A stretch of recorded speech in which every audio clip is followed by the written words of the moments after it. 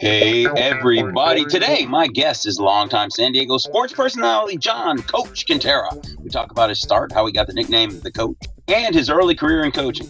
He tells us about the good, the bad, the ugly of the sports talk show biz, and some of his favorite interviews and memories. From Duke Snider to Tony Gwynn to Manny Machado, Coach has studied baseball and the Padres in depth for a long time. He talks about the early days with Hacksaw, Rome and Ferrell on the bench, and how he got to where he is today. Now, the coach has been doing this for a while and is not used to trying to cram everything into 1 hour. So on occasion, I speed up the conversation to high speed. That leaves you only the meat, no filler. So when you hear, that just means I had to trim a little bit. So sit down, strap in, turn on and turn up this sporting episode of Tony on the Mic.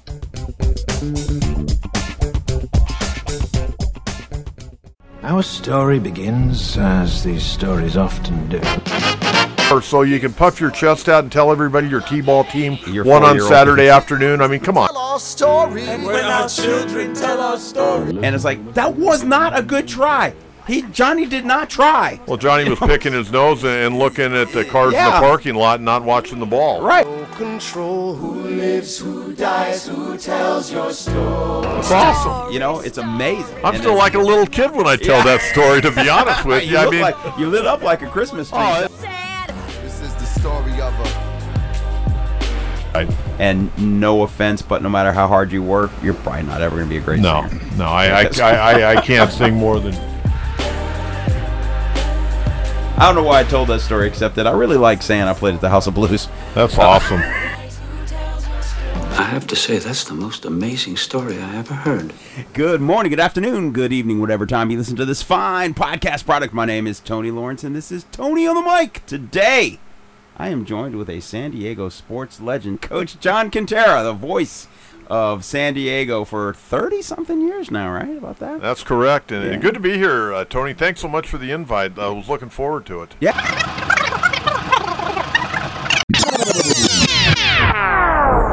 Thank you for joining us. Say goodnight to the folks. Night, Tony. Thank you so much, and hope everyone enjoys the episode. Psych. Just kidding, Coach. Good morning, good afternoon, good evening, whatever time you listen to this fine podcast product. My name is Tony Lawrence, and this is Tony on the Mic. Today, I am joined with a San Diego sports legend, Derek Vineyard.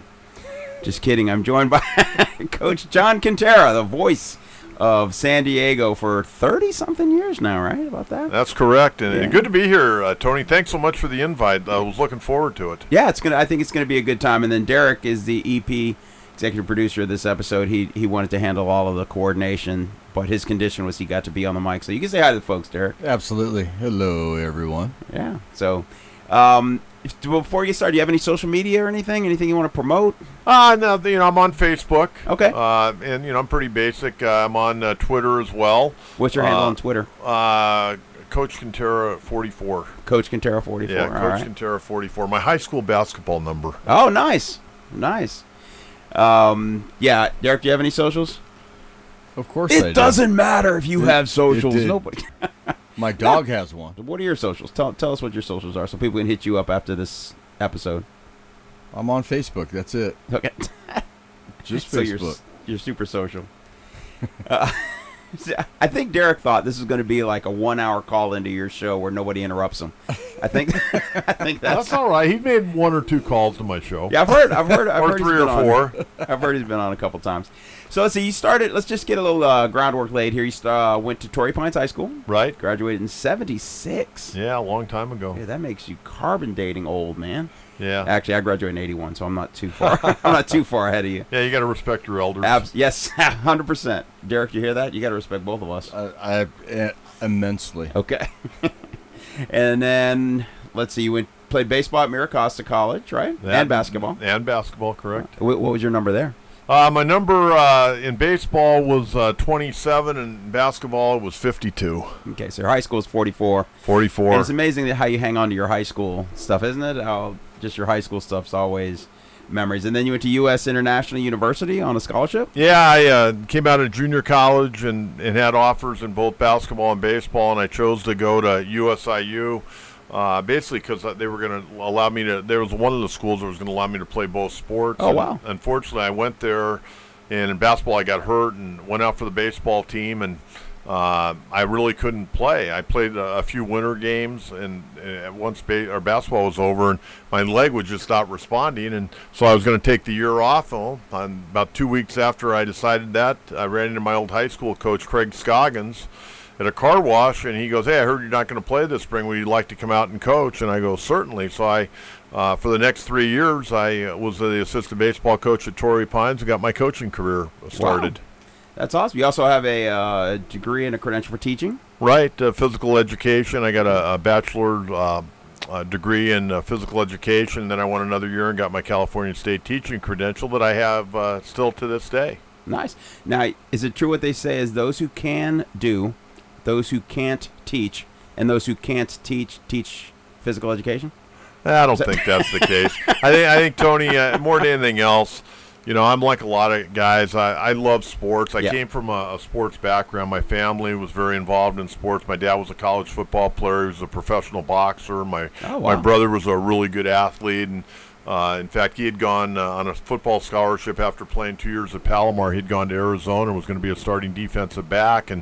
But he fell in love with a woman. And she, at that time, she had 2 children. And he came back and waited about 6 months till he got old enough, and he joined the police or the sheriff's department, went through the sheriff's academy, and had a great career in law enforcement for 34 years. And wow. I know Mom and Dad weren't real happy that he came back and gave up a starting defensive back spot. And you know, he was a guy that could really run. He was a cornerback. He returned punts. He did a little bit of everything in junior college. But you know, he fell in love, and him and his wife have been married over 50 years now. All right, that's a win, because if they're married that long, that's a win. If they're married 5 years, that's a bad trade. Yeah, no, it worked out well. They got 3 great children and several grandchildren, and he spends a lot of his days now traveling around watching his grandson play baseball. He's a senior in high school in Fort Collins, Colorado. Nice. So my brother's had a really good life and a good family. Not a bad way to go. You know, and it's funny because the snapshot of sports, whether it be high school or college or even pro, is such a small slice of your life. You know, that we oftentimes, except you. I mean, you're one of the few who get a big slice. Yeah. You know, if this was an 8-slice pizza, 7 of your slices are sports related. I mean, you got a pretty good deal there. Not many people get to peripherally, you know, be involved at some level through the whole thing. So that's pretty cool. And you're also married, right? Married. I've been married this past August 20th, 39 years. 39 years. Yeah. Man. How long you were married, Derek? 24. Okay. Note to Kim, he had to think about it. Let's see, I'm 28, so 28 years. Hey, we're all pretty blessed guys, to be honest with absolutely. you. Absolutely, 100%, man. 100%. Hey, do you have a catchphrase? Work hard, play safe. That's terrible. We need a catchphrase. You know, like Warner Wolf had, let's go to the videotape, and then, you know, Costas, you're looking live. Or, well, I'll tell you, my catchphrase, that work hard, play safe, came back in the year 90 to 95. I opened a baseball school and softball school in Sorrento Valley.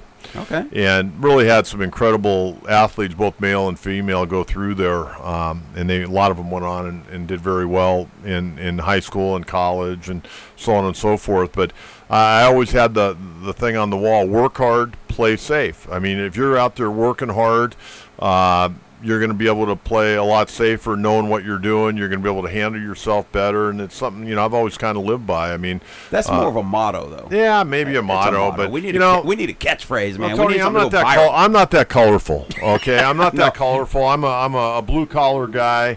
I'm never going to change. That's how I was we're gonna raised. Change you. We're changing you today. I don't know if that'll happen. My mom and dad, they had a lot to say about who I am, and God bless both of them, man. I was raised by a Yugoslavian father and an Irish mother from the Midwest, and I was brought up really well. Nice.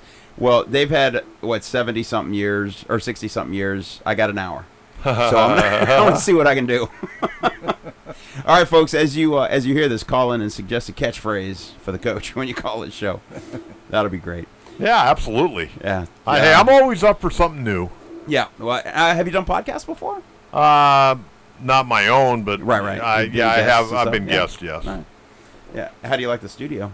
I love it. I mean, God, Tony, I kind of, I got a nice office at home, but, I only have one Wheaties box, and you got 1,000 of them. My one Wheaties box is Tony Gwynn. That's the one I don't have.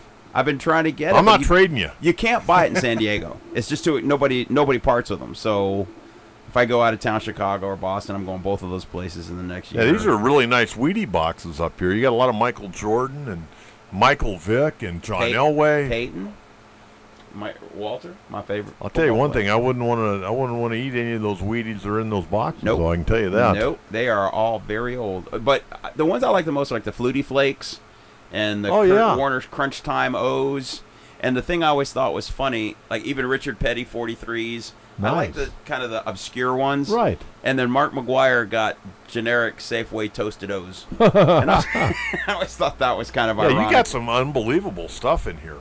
Yeah, so it's not just Wheaties boxes. Where are the Yankees at? There's not a single Yankee thing in this entire office. That's embarrassing. That's I wouldn't go that far. But. I had Aaron Judge actually offered to just sit in my office for a while, but I said no. Sign with the Cubs. It's Padres. You can come in. So, tell me how you got into radio. What was the catalyst? I had a really good coaching career going. I spent 3 years at Torrey Pines. I got a college assistant's job as an assistant at a junior college, Maricosta, for the man that I played for, John Seeley. And things were going well. I spent 3 years with him. Then I went down to Southwestern, worked with Jerry Bartow for a year. We had a great season, won the conference title. Did really well, set the school record for wins, and I got the assistant's job and recruiting coordinator at Texas Tech University. And oh, wow. The thing that was really cool and something that I, a lot of things had to work for this to happen, but the year before I went there, they had set the school record for losses. And I became the recruiting coordinator and assistant baseball coach, and the only year I actually ended up being there, we set the school record for wins. Oh, wow. And right, now, you came in the year after that? Yeah, in 85, when I was at Southwestern, Texas Tech lost more games than they'd ever lost in the history of their baseball program. And I'm going to be the manager, and about 2 days before I go back after our 86 season, the head coach walks in the office. He goes, "Shut the door." I shut the door. He goes, "I just got fired." And this is after we'd set the school record for wins. What the heck? And, him and the athletic director, some things had happened prior to me getting there, and the athletic director wanted to go a different way. So now here I am, 28 years old, from California, only been there 1 year, doing a good job. The other thing that I'm real proud of, I gotta mention this. Please. When I got there, they had lost 5 guys to academics. And they had the worst male GPA in the athletic department down there with the Red Raiders at Texas Tech. A year later, or a year and a half later, when I left, we had the second best GPA. Came back to San Diego, had no idea what I was going to do. College baseball was just getting ready to start. I'd been there all fall. Now we're in late January, early February. I come back. I don't know what I'm going to do. I went up to my old high school, Torrey Pines, and Frank Chambliss, who was my high school coach my junior year, goes, "Hey, well, what are you doing?" I go, "Well, I'm figuring out what I'm going to do here." So I go up to Carlsbad, and about the third inning, he walks over to the fence. This is an unbelievable story, Tony. He walks over to the fence, and I'm standing in between home plate and the third base dugout, and he goes, "Hey, do you want to coach this year?" I go, "Frank, I can't come out here for $500 or $600. I got a wife and 2 kids." Right. And I go, "Right now I'm sanding my uncle's walls and trying to help him on a remodel." And he goes, "Well, a guy wants to talk to you." I go, "Who's that?" He goes, "A guy named John Lynch." And I go, "Well, who's he? Well, what's he do?" He goes, "Well, he owns 17 radio stations." And I go, "What's his phone number?" Right. Yeah. So that was on a Wednesday. So I go over to talk to Mr. Lynch at his house. He lives in Solana Beach like I get all dressed up in a suit, and I go over there on a Sunday afternoon, bang on the door, and we go sit on the patio. And he goes, I hear you're a pretty good coach. I go, "Well, yeah, I think I'm pretty good." He goes, "Well..." I'm sorry. Now, how old were you at this point? I'm about 28 years old. Okay. And so we're sitting on the patio, and he goes, "Well, why don't you come down to the radio station on Wednesday, and let's talk more about this, but I'd like you to coach at Torrey Pines." So I go back down there the next day. He's there. He apologizes. And So he goes, well, why don't you work here? I don't know exactly what I'm going to have you do yet, but I'd like you to work here at the radio station. I want you to coach baseball at Torrey Pines. And he wrote me a check, Tony. He goes, take the first month off and go coach baseball. What? Well, yeah, he wrote me a nice check. Okay? Wow. And so I go out of there and I come home and, man, I walk in the door, I hand my wife a check, and she goes, wow, what's this for? And I go, I'm going to coach baseball at Torrey Pines. And so anyways, to kind of get you going on this, so I'm back at Torrey Pines where I played, where I started coaching. Right. And I'm working with Frank. And I told Mr. Lynch I'd do it for 1 year. 1 year. So about 3 weeks in, the football coach stops me. I'm going out to practice. I got my fungo bat. I always carried my fungo bat around, even though I worked mostly in college now with pitchers. I'm carrying my fungo, and the football coach stops me and goes, hey, he goes, I want to talk to you. Would you like to be the freshman football coach next year? I go, well, I don't know. I go, I played football, and I go, my dad played football, my brother played football, and they go, well, they tell me you're a pretty good coach. Are you a guy that believes that you can coach anything if you work at it? I go, absolutely. Yeah. So I went home and told my wife next day I'd become the freshman football coach. Now, here's the great part of this story. We already had the great part. About 2 weeks later, the basketball coach stops me. No. Same situation. I'm walking out, got my fungo on my way to the practice field, and the basketball coach stops me and goes, hey, I'd like to talk to you for a minute. And I go, yeah, how you doing? I'm John Kentera. And he goes, Coach John Ferrell. I go, yeah, I know who you are. I go, I saw you guys play last Christmas. And he goes, hey, how would you like to be the freshman basketball coach and be the varsity assistant and work with the post players? And I go, well, how do you know I know anything about basketball? And I was kind of being a wise guy, and he goes, well, I saw how big you were, and I started asking questions, and I found out that you were the first real good player to come out of here. I go, that you're right about. That right. So to make a long story short, I came back. I started working in the radio business. I'll give you more of that in a minute, but I ended up coming back. I coached 7 more years of baseball at Torrey. Wow. I coached the freshman football team the first year. They liked what I did. They moved me right to the varsity, work with the offensive line. Nice. And I coached 2 years of basketball, and my freshman teams did well, but our varsity team, I worked under a great coach by the name of John Ferrell. We won a combined 60-5 in 2 years, and we were one of the top teams in the state. We beat Eddie O'Bannon's team, the great star out of UCLA. Oh, yeah. We beat him his junior year when he was at Artesia. We won a CIF title, and just an incredible run. And then I also coached 2 years. My oldest daughter, Brooke, I coached her 2 years in fast pitch softball at Torrey. So I got to come back and do a lot of coaching. Now, did you coach badminton? No, but they would have probably liked me to at Torrey. I was going to say, if you'd have carried your fungo. But I got to back up. The reason John Lynch wanted me to coach was he had a son, and I didn't know about his son because I'd been gone for a couple of years. His son was John Lynch, who's now a Hall of Fame pro football player. Yeah.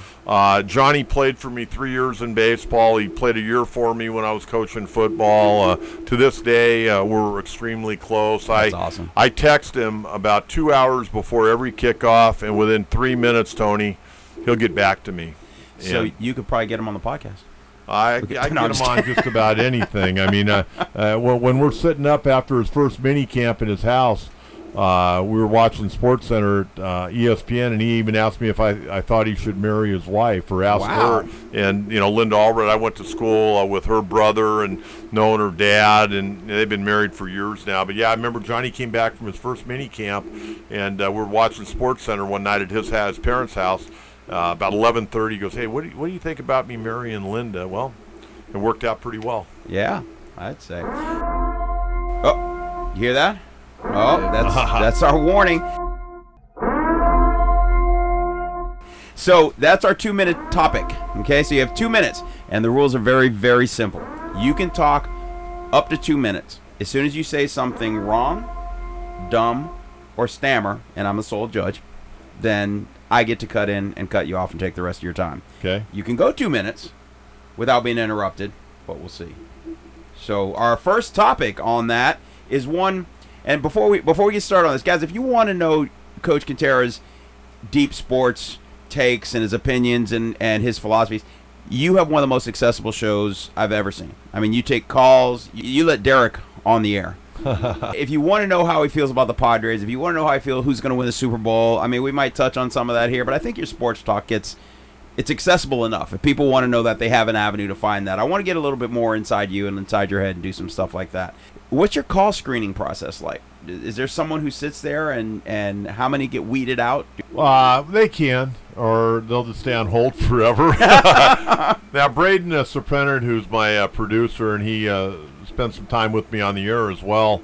He does a little bit of everything, runs the board on the air with me, and he screens the calls as well. And we've been doing this a long time. Yeah. And now, Braden, Braden's probably nicer than I am when it comes to screening calls, but every once in a while we'll get a regular that maybe isn't somebody we really want on the air, so we may keep them online a little bit longer than normal. So, Braden, before we came on the air, is that the entitled millennial that you were talking about who works with you? Is that the... Well, I don't know if I don't know about millennials. I mean, sometimes I think he grew up around the Cathedral Catholic campus, and that's what he knows well. And he went to TCU, and so he's one of those private school guys. Yeah, okay. He's kind of been in the bubble a little bit. I had a question. When I told some people were coming, Zach in El Cajon, his Twitter handle's Padres Zach 69, and it's funny that he didn't even know the Padres were founded in '69. So I think he was just being adolescent. But he wants to know whenever he calls in, the call screener says he's too stupid to breathe, let alone get on the air. Why would somebody tell Zach that? I can't imagine my guy would say that. I would hope not. As you know, we here at Tony on the Mic like to be accurate and we like to be fair. And to be fair, Coach never called Braden an entitled millennial. That was me. And then Padre Zach 69 is a fictional Zach who kept bugging me about when is this podcast going to be up. So he never actually got told he was stupid by anybody, well, other than me. Now I want to be a lot nicer to my listeners. No, you are not. You're nice almost to a fault, because sometimes you get chucklehead callers who just ramble on and on and on. And I don't know how you do it. 2 minutes. 2 minutes. We're well over on our siren, so you got 2 minutes on the rest of the Padres season and how their deals they made will work out, and go. To this point, the deals have not worked out in any way, shape, or form. Hopefully, Josh Hader, we saw him the other night close out a game for the first time in a long time with some conviction. He came back last night, looked good out there on the mound. Juan Soto's got to become a little bit more aggressive, a little too passive for me at the plate. You don't walk into the Hall of Fame. He's a guy that needs to swing the bat. They didn't bring him in here to walk, okay? Somebody said to me the other day, I was listening to Oral Hershiser and Joe Davis, and Joe Davis was saying to Oral Hershiser, hey, they're starting to boo Juan Soto down there in San Diego, and Oral Hershiser said, oh, the fans don't like walks? And that was a nice backhanded slap at Juan Soto. Josh Bell's a really good major league player. I think he's fighting himself right now. So the trades to this point have not worked out anywhere near the way you would like. And also Brandon Drury. Brandon Drury, hopefully Saturday, going to come off the concussion protocol list and get back in there and help the ball club.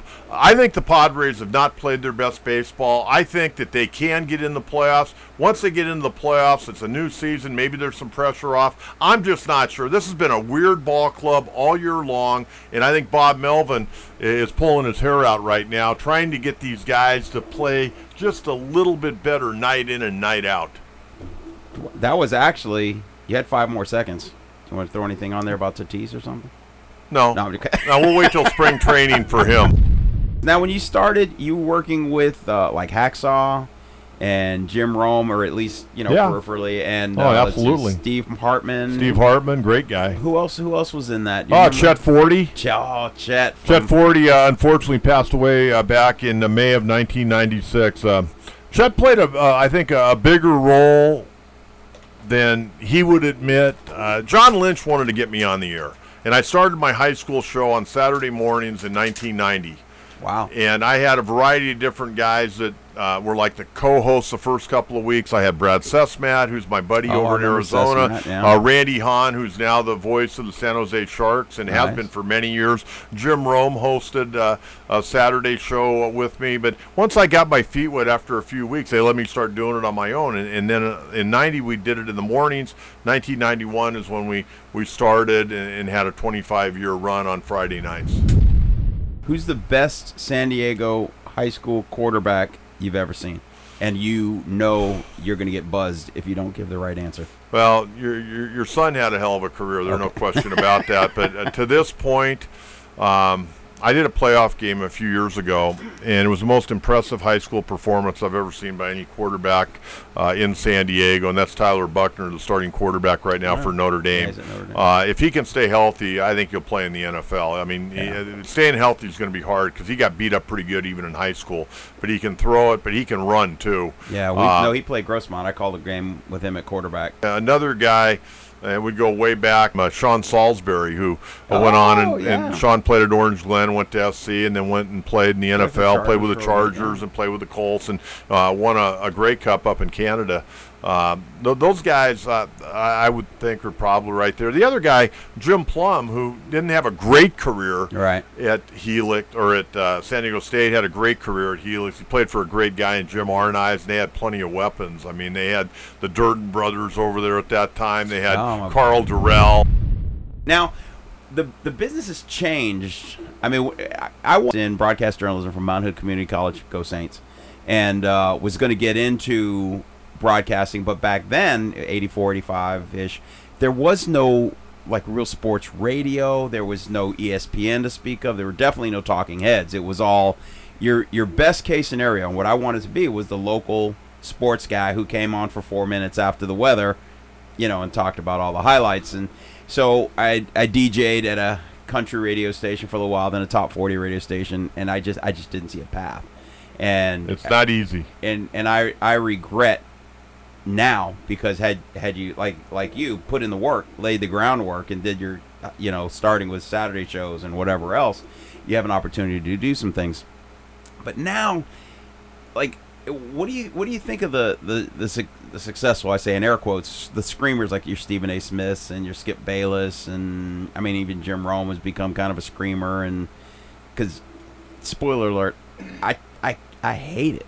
I'm not a big fan of the guys that yell, and I like to talk with my audience, not at my audience. Yeah. Okay. The business has changed. It's all about being colorful and hot takes and being first, not necessarily being right. Yeah. And that's a big part of it. That's where it's really changed with Twitter. Everybody wants to get their name out there and get that story, and a lot of times those stories are incorrect. Yeah, and they'll come back 15 minutes later and correct it, but the damage has already been done. I don't know. I look at it, Stephen A. Smith's never been one of my favorite guys. Skip Bayless he grinds on certain athletes, and I don't know why. Yeah. He bugs me. Romy's Romy. I mean, I've known Jim since, we both were here in San Diego. We used to do high school football games together. I worked quite a bit with Jim early on before he got his own show. Yeah. He's it's funny because I really liked Jim Rome when I was much younger, and it seems like my taste has grown, and I still like him. I think he's... You're trying to say you've matured. Yes, exactly. That's what I'm trying to say. I'm trying to find a nice way to say it, and matured is probably the nicest. Well, I was going to say I outgrew that silly nonsense. But,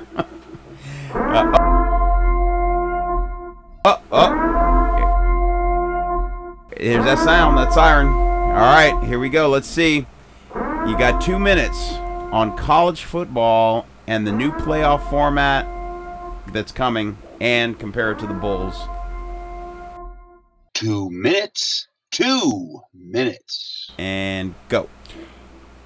I think I like the new playoffs. It's taken me a while. I mean, I'm an old school guy. I didn't necessarily like the top two teams in the AP rating. They're going to play for the national championship. Right. I never bought that. You got to have some kind of playoff. I like the 4-team playoff right now. It's obviously being dominated by the SEC.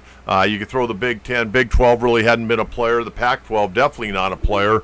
And the ACC, they're so far down, you need a periscope to find them. Now you're buzzed. Clemson's ACC. No, they are, but that one school out of the whole conference, okay? They're national champions. Well, yeah, but they aren't right now. No, but they were. Yeah, but okay, we'll give Dabo a little love, okay? All right. But at the end of the day, the 12 is going to be good, and I like it because they're going to give the top 4 a bye. Yes. The other thing, I think having the bowl games I love the bowl games. I don't want to devalue the bowl games, and I think they're going to find a way not to do that. I do like that first weekend where the higher seed will get to host at their campus. Yeah. That's important, because how many times can you ask the fans to travel? I mean, some of these guys, they got a lot of money. They can go everywhere they want, but there are a lot of people that really care. They're devoted fans. You got to give them a home game so they can still have some money to go to a road game if they advance. Since you've been buzzed and you get interrupted now, we can go off on that tangent. Okay. I agree, and I loved the bowl games. I loved the traveling. By the way, the ACC sucks, to be honest with you. They really do. I'm just saying. You say it's dominated by XYZ, which I won't disagree with. Georgia, Alabama, or every year, Ohio State. You throw them in, right? And the Big Ten. I mean, Ohio State. But Clemson is part of the ACC. And they are part of the program, so you can't completely dismiss. And not only do they play cupcakes in the non-conference, they play cupcakes during their conference. Clemson How about that? Clemson is a national champion. They won the playoff. I'll just rest it there. Army was a national champion back in the 40s. Yeah, they didn't make Mr. the playoffs. Inside, Mr. Outside. Come on. There was no playoffs. Huh? Doc Blanchard, Glenn Davis. You got it. Dang right, I got it. Tony, I'm going to tell you, we could talk until we're blue in the face on this situation. I'm going to bring up a subject kind of off topic to a degree, but I think it's something that's really important, okay? And it's like these guys that not so much the NIL, and that we'll see where that goes in the future. Right, it's still very fresh. But, I watch the highlights. I stay up late on Saturday night after that last gun goes off of the final Pac-12 after dark game. And I'll watch all the highlights, and I'll see these guys from all the different schools running up and down, and they're talking about this guy's this and that. And the guy will go to the NFL, and he'll never make it out of training camp, okay? So I'm watching one year a guy running up and down. Everybody's talking about how he's going to be the next great back in the NFL at some, Tuskegee Institute or something. Right. And everybody at the university knows his name and loves him, and they're printing his jersey in the bookstore. Less than 12 months later, this guy's out of football, trying to figure out what happened. And a lot of these guys, it comes down to mental health. I worry so much. And I'll be very honest. When John Lynch retired from the National Football League, I was concerned. Because John Lynch, not that his identity was being a football player. I mean, a lot of times you take on how people look at you. Yeah. Running out of that tunnel. And Junior Seau's an example. Yeah. There was nothing Junior was ever going to be able to do the rest of his life. Yes. That was going to bring him more satisfaction than running out of that tunnel at Qualcomm Stadium on a Sunday afternoon under that hot sun and pumping his fist up in the air and having 60,000 people go crazy. I don't care what Junior did in his life, and he did a lot of really good things. Yeah. But a lot of guys, they can't recover from that. They can't recover from it, and it's really, really sad. And I worry about a lot of these athletes that have been pampered. They've been the big man on campus from high school to college. They don't make it in the pros, or they make it for a short time and get hurt, and all of a sudden their career's over like that. Yeah. And they have a hard time going through the rest of their life without saying, I played at Georgia, I was all SEC or whatever. Yeah. They have a hard time overcoming that, and a lot of them can't overcome it, and they become, alcoholics, drug addicts, whatever is going to pacify them. It's really something that needs to be talked about and discussed a little bit more. And I don't think we have the capacity to fix the problem, because primarily the ego of youth coaches and high school coaches who want to win games and get their name and their record. So they cut a lot of slack to the really good athletes. They say, okay, you don't have to do this, or you can do that, or you're so great. Then when they're in a point of their life where they're not so great anymore, where they used to be great, it's hard. Well, I will tell you, and there's a lot of things now. I'm glad I'm not coaching right now. Yeah. It's very difficult.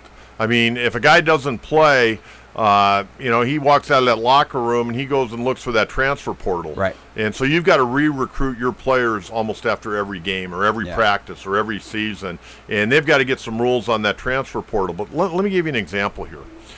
My thought process, before NIL and having to smooch the rear end of all your players right. on a daily basis, my philosophy was I had very few rules. But the rules I had, I was steadfast, we're going to follow the rules. Be on time, Be a good teammate. Give me a maximum effort, like in baseball. Give me a hard 90. Don't if you hit a ball back to the pitcher, don't jog to first base and not get to the first base bag. Hey, we're going to run hard. We're going to hit the front part of the bag, and then we'll jog over to the first base or third base dugout. Play the game, and don't cheat the game. Okay, because I kind of the old Joe DiMaggio. They said to Joe, "Why do you play so hard every day?" Because there may be someone, it's the only time they're going to ever see me play, and I want them to know that Joe DiMaggio is one hell of a ball player, and I'm not going to cheat the fans that come in. But my philosophy on handling my players, I'd rather early in the year nail one of my really good players, because if I nailed one of my really good players, the other guys would go, God, look at what crazy Kentera did with so-and-so, and he's our best player. Right. What would he have done if it was me? Right. Okay, I want to strike the fear of God in them a little bit, but they had to toe the line, and we didn't have too many problems. Yeah, when you coach for as many years as I did, which was about 17, you're going to have some problems. I mean, I've dealt with some really weird things, and unfortunately, I've had to deal with a couple of parent suicides, and that was very difficult. But parent suicide, where parents committed suicide while their kids were playing for me. Wow. Problems at home, and and the parents committed suicide. It's tough. Now you made it awkward. Well, you know what? It's life. I mean, those are things we need to talk about. That's shocking. That's stunning to me, and that's absolutely worth discussing.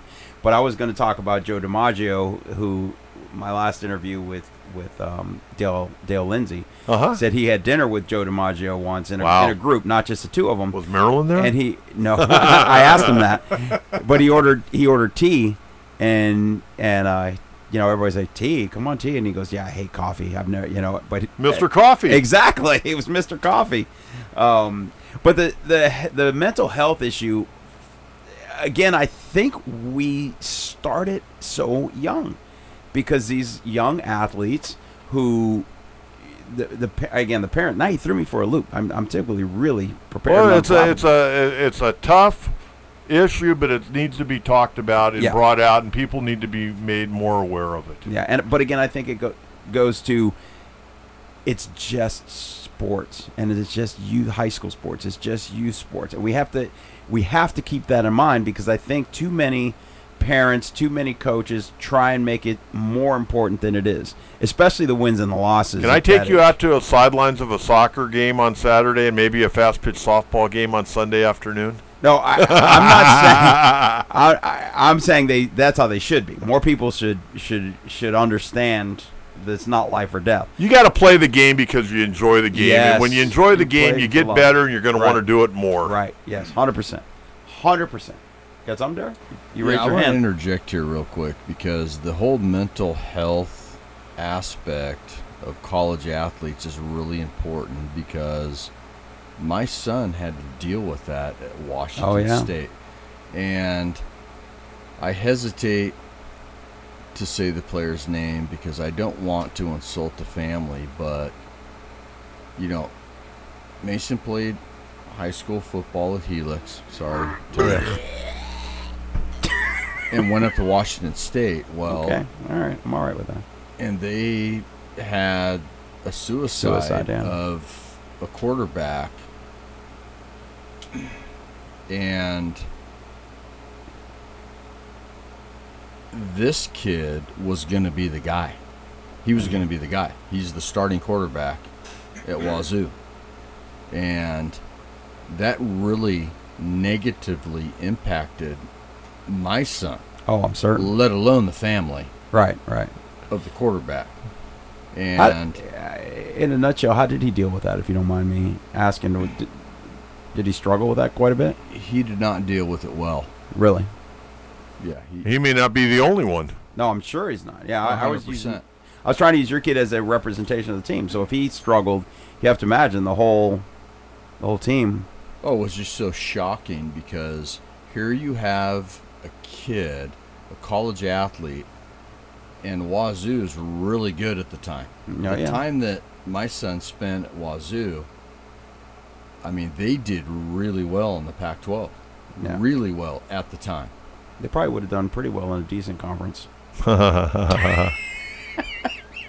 Anyway, but you've got this kid. I mean, he's the face of the franchise, if you will. Yeah, like absolutely. He's the guy, but there was obviously something going on in this young man's life when it seemed like he was on top of the world, and then it ends. Has there been any speculation or investigation? I don't want to turn this into... I have no idea. Okay. Now you made a tough transition. Hey, we're talking about a real-life thing here, Yeah. and it's affected a lot of athletes, and it continues to affect a lot of athletes around the country at all levels. I'll just throw this in real quick, Tony. I mean, Derek played at San Diego State, played for Jim Dietz, played a little minor league baseball, and when his career came to an end, I don't know how much he felt it at the time, but he could probably look back. It's probably, pretty depressing. I mean, because you're used to every afternoon going to the ballpark, and that's your routine. I mean, when I got hurt in college and I knew I wasn't going to be able to play any longer at a high level, it's depressing. Even though I was coaching, it kind of gave me a little bit of a buffer. It's like I was mentioning John Lynch. I was concerned about Johnny when he retired from the National Football League, but Johnny was able to jump right in the Fox booth and become a broadcaster right away, and then he gets the opportunity to be the 49ers general manager, and they asked Johnny, why did you want to be a general manager? You had this great gig with Fox. He goes, because I missed the scoreboard. Nice. And great competitor, great guy, by the way. Yeah. You're going to set us up with a podcast at some point when you talk to him. So I got some great advice from Derek, by the way, on my podcast. He said, if you interview more famous people, then you'll have better ratings. Genius. You know what? I think everybody's got a story to tell. I mean, when I came down here tonight, I didn't think we'd be talking about mental health of athletes. But, you get talking and, you look at the big picture. Yeah. We're talking about what's best for athletes. I mean, there are a lot of things going on right now where a lot of athletes, to a certain degree, are exploited. That goes without saying. Yeah. But there are also a lot of things going on in athletics that I've always felt, and that's why I think kids like playing for me, was I always did what was best for my players, not what was best for me, maybe career-wise. I know you have to win at the college level, but my whole thing was developing, and if you developed, you're going to win your fair share of baseball games. You got to also remember, I grew up here in San Diego, and back in the day when I was growing up, John Wooden was the basketball coach at UCLA. And I went to his camps for a couple of years. I got one because my junior year, in between my sophomore and junior year, I went to his camp, and I was on the camp champs, and our present was a plaque of the Pyramid of Success. But, I learned a lot from Coach Wooden. I think a lot of people did that are my age that grew up in that time frame.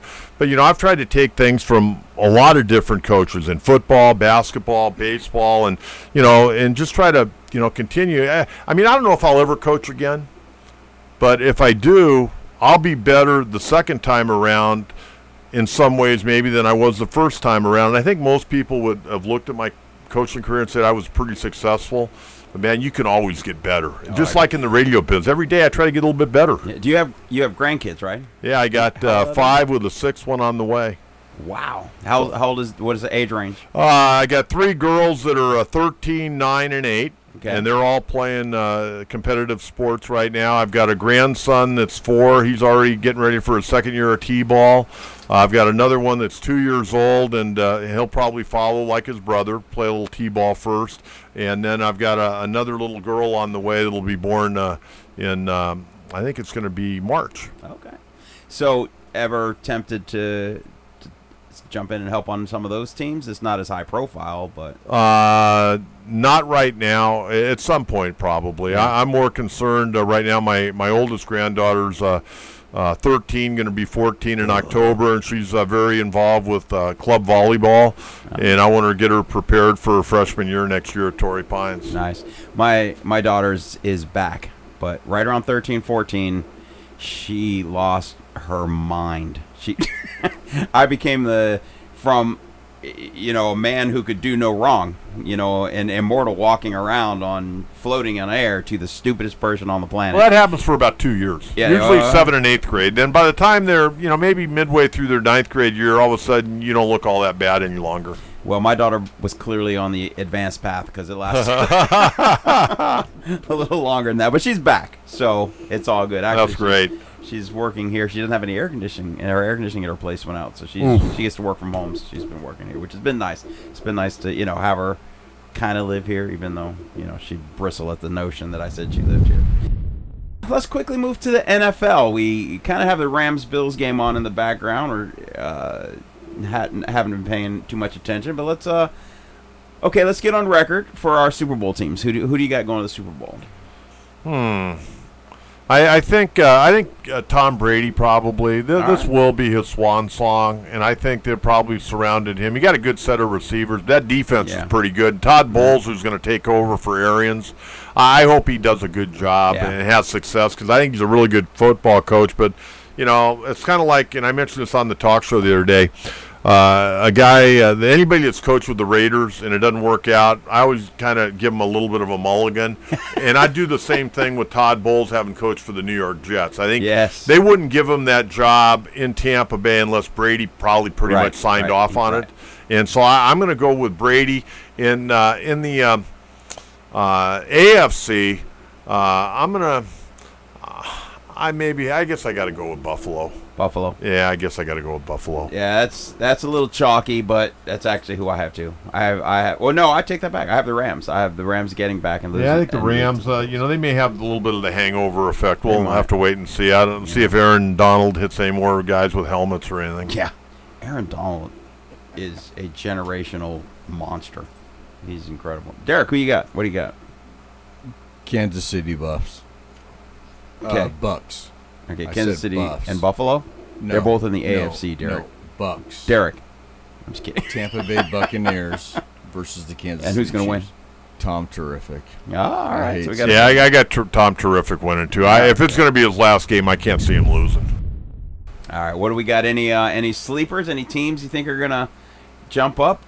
I'm going to tell you who I think is going to surprise everyone. Who's that? That's the Denver Broncos. Yeah. All right. Russell Wilson, one of my favorite players in the National Football League. He's all about class. I think he's going to be rejuvenated. I think they've got some very good receivers there, and I think that defense is real good. I think they're going to that division is going to be crazy good. Yeah. So nobody said the obvious choice, the Bears.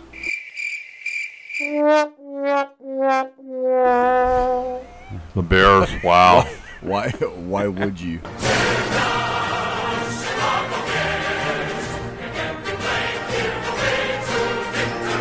Brian song, perhaps the best sports movie ever, tearjerker. Yeah, absolutely. But my Bears are going to struggle this year. The Bears. I grew up in Chicago. The Bears.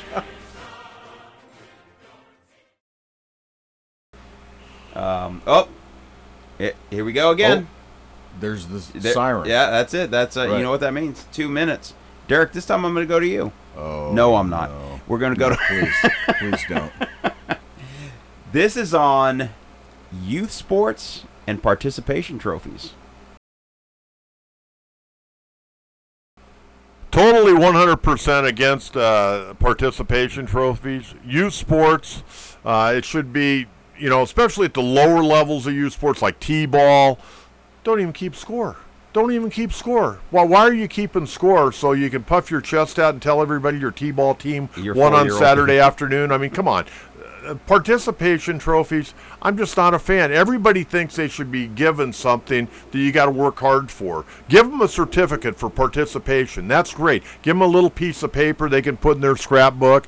But as far as a trophy, and I think about all the trophies I have at home, I'm proud of every one of them because I work my tail off, okay? Not just because I went out there and played should you get a trophy. A trophy should be for a championship. And I don't think in Little League, if you want to give a trophy to the minor B league champion, great, that's fine. They were the number one team. It gives somebody else in that minor league B division an opportunity to get better and try to, either move up a division and win it next year or stay in the same division and win that trophy. But I'm not for participation trophies whatsoever. I'm for kids going out, busting their butt, learning how to play the sport, get better, work with their moms and dads at home, and come out and play and do the best you can. But participation trophies, not everybody should get a pat on the back and say good job. You should get a pat on the back for playing your tail off. But again, to put a trophy up on your mantle when you're 4 years old just because you competed and played 12 T-ball games, I'm not buying that one. Sorry. So what do you think about the specialization, accepting that it's kind of a reality now? But we were very fortunate. Anthony and Richie, my other son, and Bella, they all play multiple sports, and Anthony was good enough that the coaches didn't fight. Right there, you just said it. He was good enough. Right. And Richie played track and football. They're complementary. They're off seasons. Right. And Bella did track and basketball until she didn't like the coach anymore and decided to quit. And it was funny because I said, okay. She wasn't getting a basketball scholarship, and she's playing basketball, and if she's not having fun, she's not loving it, there's no reason to do it. No, you don't want it to be drudgery. Right, Once exactly. It becomes drudgery, it's time to announce your retirement. You mentioned pat on the back for good effort. I'm 100% in favor of patting people on the back for good effort. My pet peeve is when parents will sit there and go, "Good try, Johnny," and it's like, that was not a good try. Johnny did not try. Well, Johnny was picking his nose and looking at the cars in the parking lot and not watching the ball. Right, or whatever it is. That's not a good try. And I'm all about effort and journey. Destination will take care of itself. Put in the effort, take the journey, destination will get there. I'm not the idea that, and that's what, so my whole thing is try. Work for me, try. Do what you can do, try. Every day, try a little harder. And so when people say good try, because they think that's what they should say to their kids as encouragement, that makes me insane. Good try, Johnny. Thanks, Dad. Do you remember the first time you went on the air? And let me set this up because I remember my first show, campus radio, and this is exactly what I said, and I still have a cassette of it somewhere. Good morning, KMHD. My name is Tony Lawrence, and I don't know about you, but I'm ready to start something. Michael Jackson. And I played Gotta Be Starting Something by Michael Jackson. That was that was off the walls, big at the time. That was my first time talking into a microphone, and it does ring out. I mean, I've done over 100 podcasts. I've done hundreds of weddings and corporate speaking and things like that. But in terms of being on the air, I had a very short window. That's why I think I remember. Do you remember the first, maybe not the first conversation, but the first time you were on the air? Well, I'd been interviewed as a coach before, right. But that's one thing. But when you go in the studio, and like I said, those Saturday morning shows in 1990 when I first got on the air, I had someone doing all the ins and outs. The ins and outs are the toughest, to be honest with you. Well, I mean, sometimes remembering your name's tough when you're first learning, getting the formatics down of in and out of the breaks. Yep. But I remember, I mean, it was a struggle because I didn't go to school to be a broadcaster. I went to school to be a coach, and I was on this great path that all of a sudden got derailed. And then Mr. Lynch gave me the opportunity in a good market of San Diego to throw me on the air.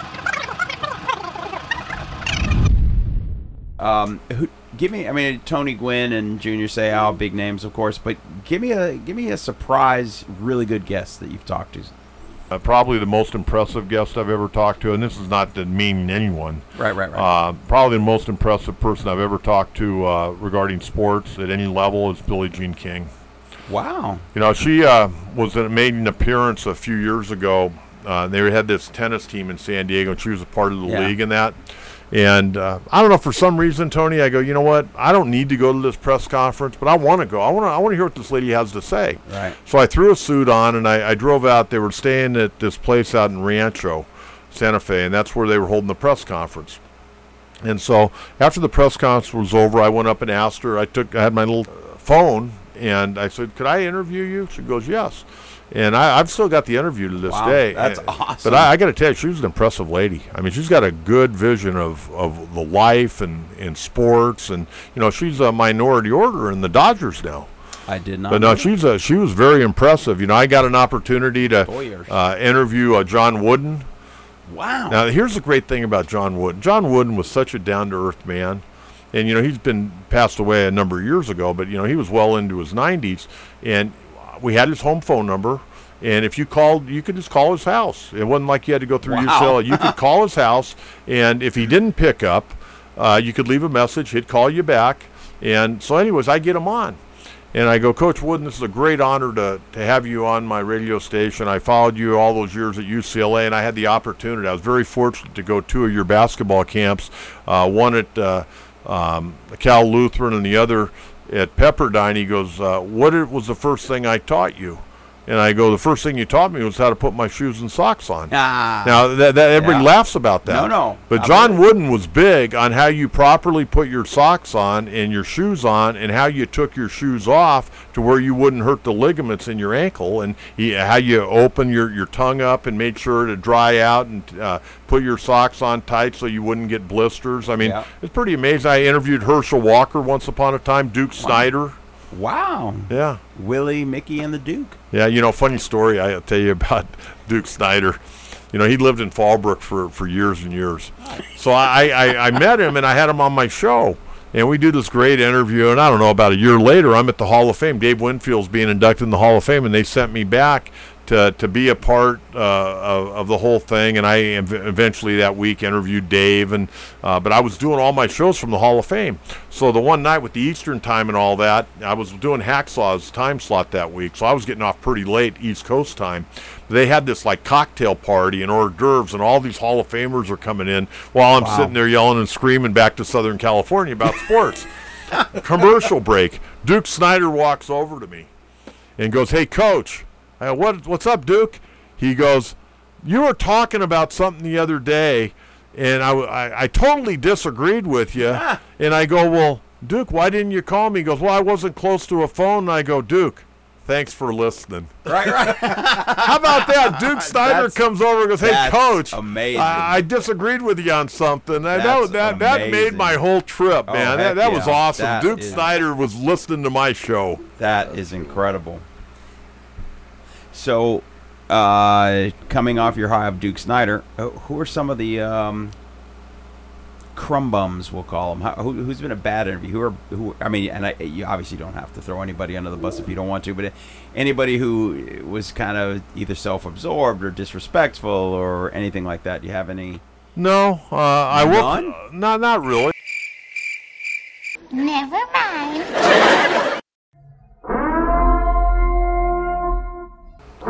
Oh, there's that siren again. Here we go. There we go.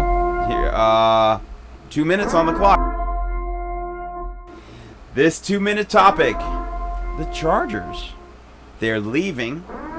Their possibility of coming back, and their prospects. 2 minutes. 2 minutes. Well, as far as them leaving, I never thought Dean Spanos would actually follow through on that. He actually told me to my face back in 1997 that he would never move the Chargers out of San Diego. Obviously, a lot of things changed over the years. You went through a lot of mayors here, a lot of city council members. There are a lot of people to blame. Ultimately, Dean Spanos gets the biggest part of the blame because he's the one that actually uprooted the Chargers and eventually took them. But I think there are a lot of people that deserve a lot of criticism regarding that situation. I think they could have made it work here in San Diego. The problem was Dean didn't want to spend, $600 million of his own money, yet the relocation fee to L.A. is $650, and he doesn't have that kind of money, all right? Yeah. I don't think they've made any impact whatsoever. They're still way down the totem pole. USC football's number one, okay? I would say UCLA football, as bad as they've been, they're right up there with the Rams. And then you got somewhere, after the Dodgers and the Lakers, you got the L.A. Chargers, okay? I'm never going to get used to that. I'm never going to forgive him. I'll never go to watch a Charger game. There's no way I would ever drive to L.A. to watch a Charger game. Now, if somebody wants to pick me up and take me up to SoFi Stadium to watch a Rams game, hey, I'm great. I'm not driving to L.A., okay, on a Sunday. I got other things to do. I can sit in my living room and watch a bunch of different games and not deal with all the rigmarole of Los Angeles. As far as the team coming back here, only way an NFL team would come back here, and let's use the Chargers for an example. There are some people. In fact, there may be two different groups that would be willing to try to buy the Chargers from Spanos if he wanted to sell. And, he's got his legal issues with his one daughter and his two nephews. We'll see where that goes. But at the end of the day, I don't know if I'll see an NFL team back in San Diego during my lifetime. And again, it's going to get back to that stadium. You can't play NFL football in a 33,000-seat stadium. You just can't do it. Attention, this is a public service announcement. The following is injected for one reason and one reason only: to make Derek Vineyard look really, really silly with an absolutely horrific prediction he made. Met up with a gambler.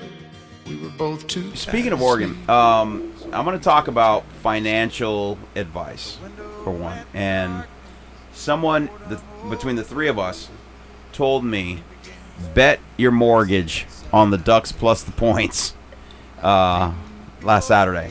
They said that's a guaranteed cover. Sucker's line was another thing they did. Do you remember the final score, Derek? That's not true, by the way. But I remember the final score. You do? What was it?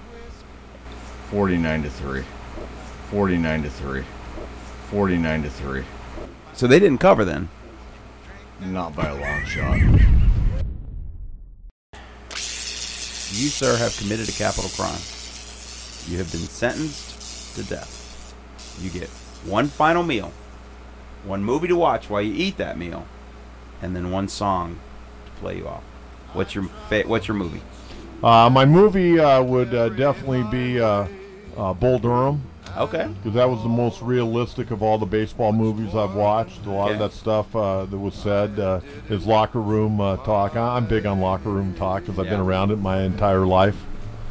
And while you're sitting down watching the love story that is Bull Durham, what are you going to eat? I'm going to have my last dinner from Tony's The Call restaurant in Eden Gardens, a small Hispanic community in Solana Beach.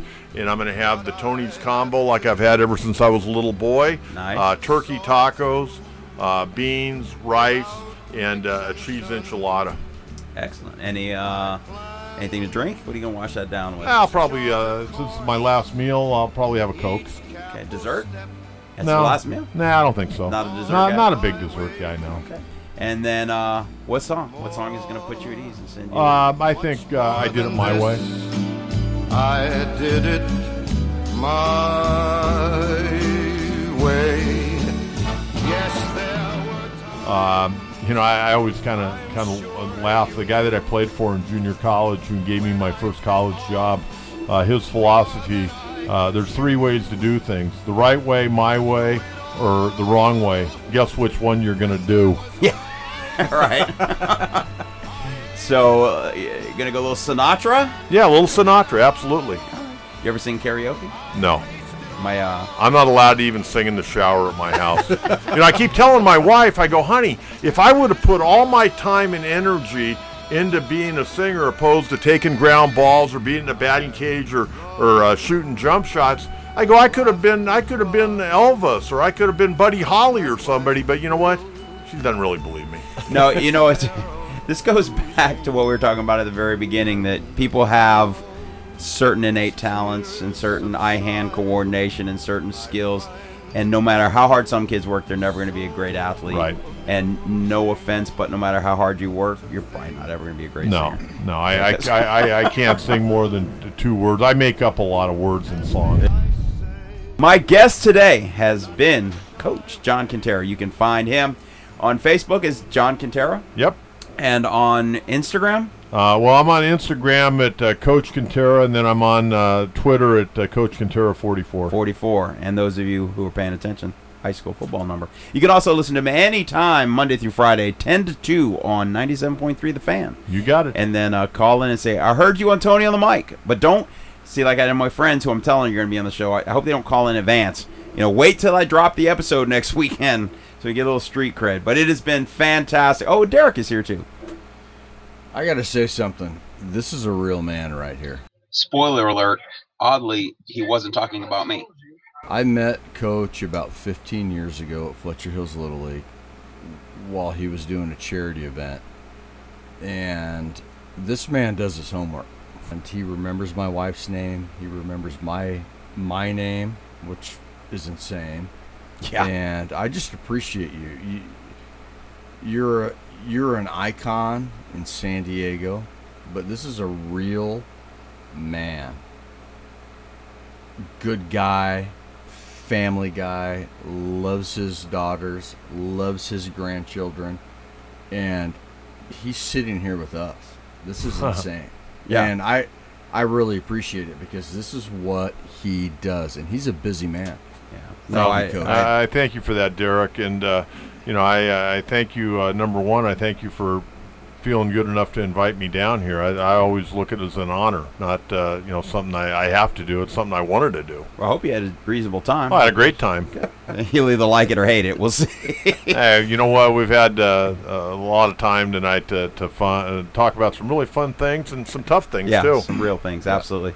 And again, you guys can call in, find him on the radio, and I'll second that. John Kentera 44? No, Coach Kentera 44. Coach Kentera 44. Hit him up on the socials because he's big on the socials. Do you do much? Quite a bit. Do you I'm really? on Facebook more than Twitter. Twitter, I don't get too involved. Instagram, not as much. But if they want to hit me up, I always return. I return the messages. So, are you going to accept my friend request if I send you a friend request? Yeah, I'm not going to delete it. Well, that's high praise. No, absolutely. You know what? I take any and all. I'm not one of these guys that picks and choose. If somebody wants to be my Facebook friend and wants to ask me a Padre question or something about the Aztecs or whatever, like Derek said, man, I'm just a guy that's been fortunate to be behind the mic for a long time. But like I was talking to someone that coached me last week, and they said, John, all the success you've had, you're the same guy that I remember when you were 16 years old. That's awesome. And that means more to me than anything, to be honest with you.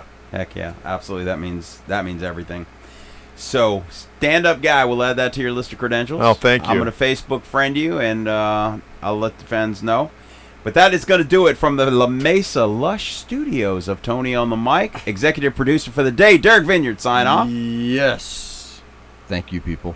That might be the worst sign-off I've ever heard. Hey. Let's try it again. EP Derek Vineyard. And New Coach career. Kentera. Thank you for joining us. Say goodnight to the folks. Night, Tony. Thank you so much, and hope everyone enjoys the episode. I'm sure they will. It's going to be a lot of fun. Thanks, guys. Tony in La Mesa. Outro.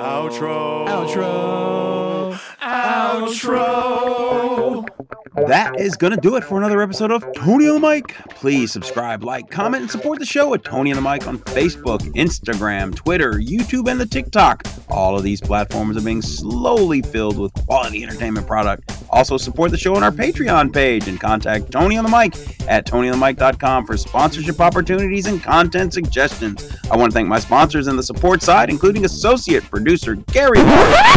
EP Derek Vineyard.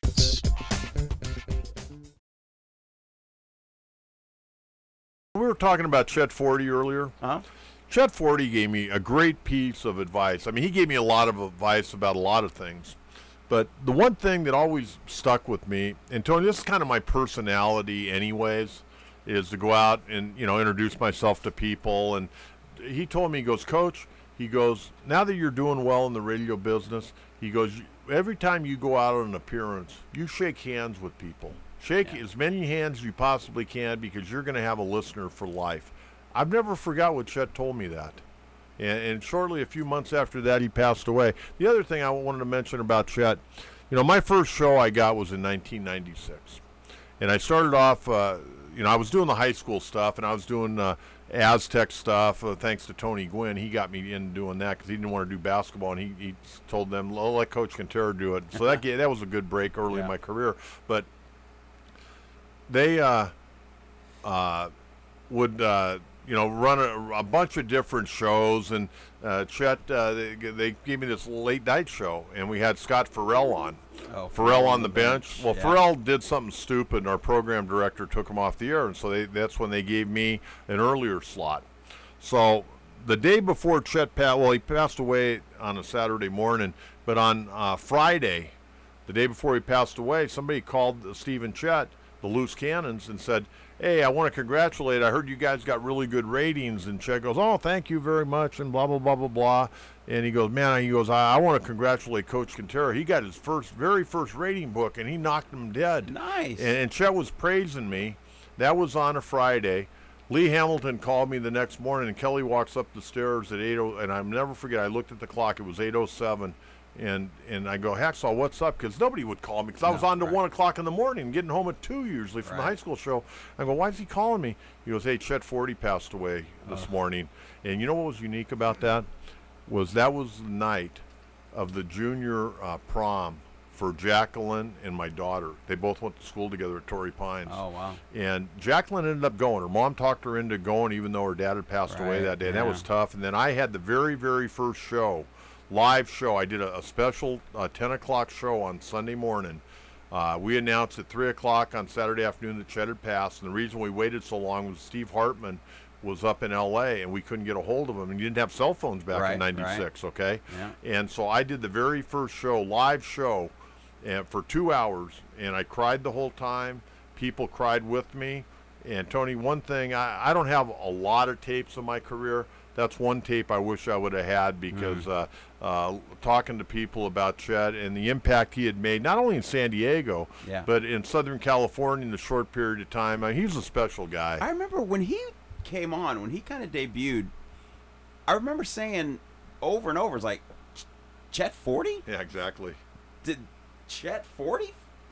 And it was Chet 40. Well, you know, I mean, all the gambling problems he had and all that. John Lynch gave him another opportunity, and you know what? Chet made the most of it. Yeah, no, he was always fun to listen. And again, the stories of Monday Night Football and all that stuff.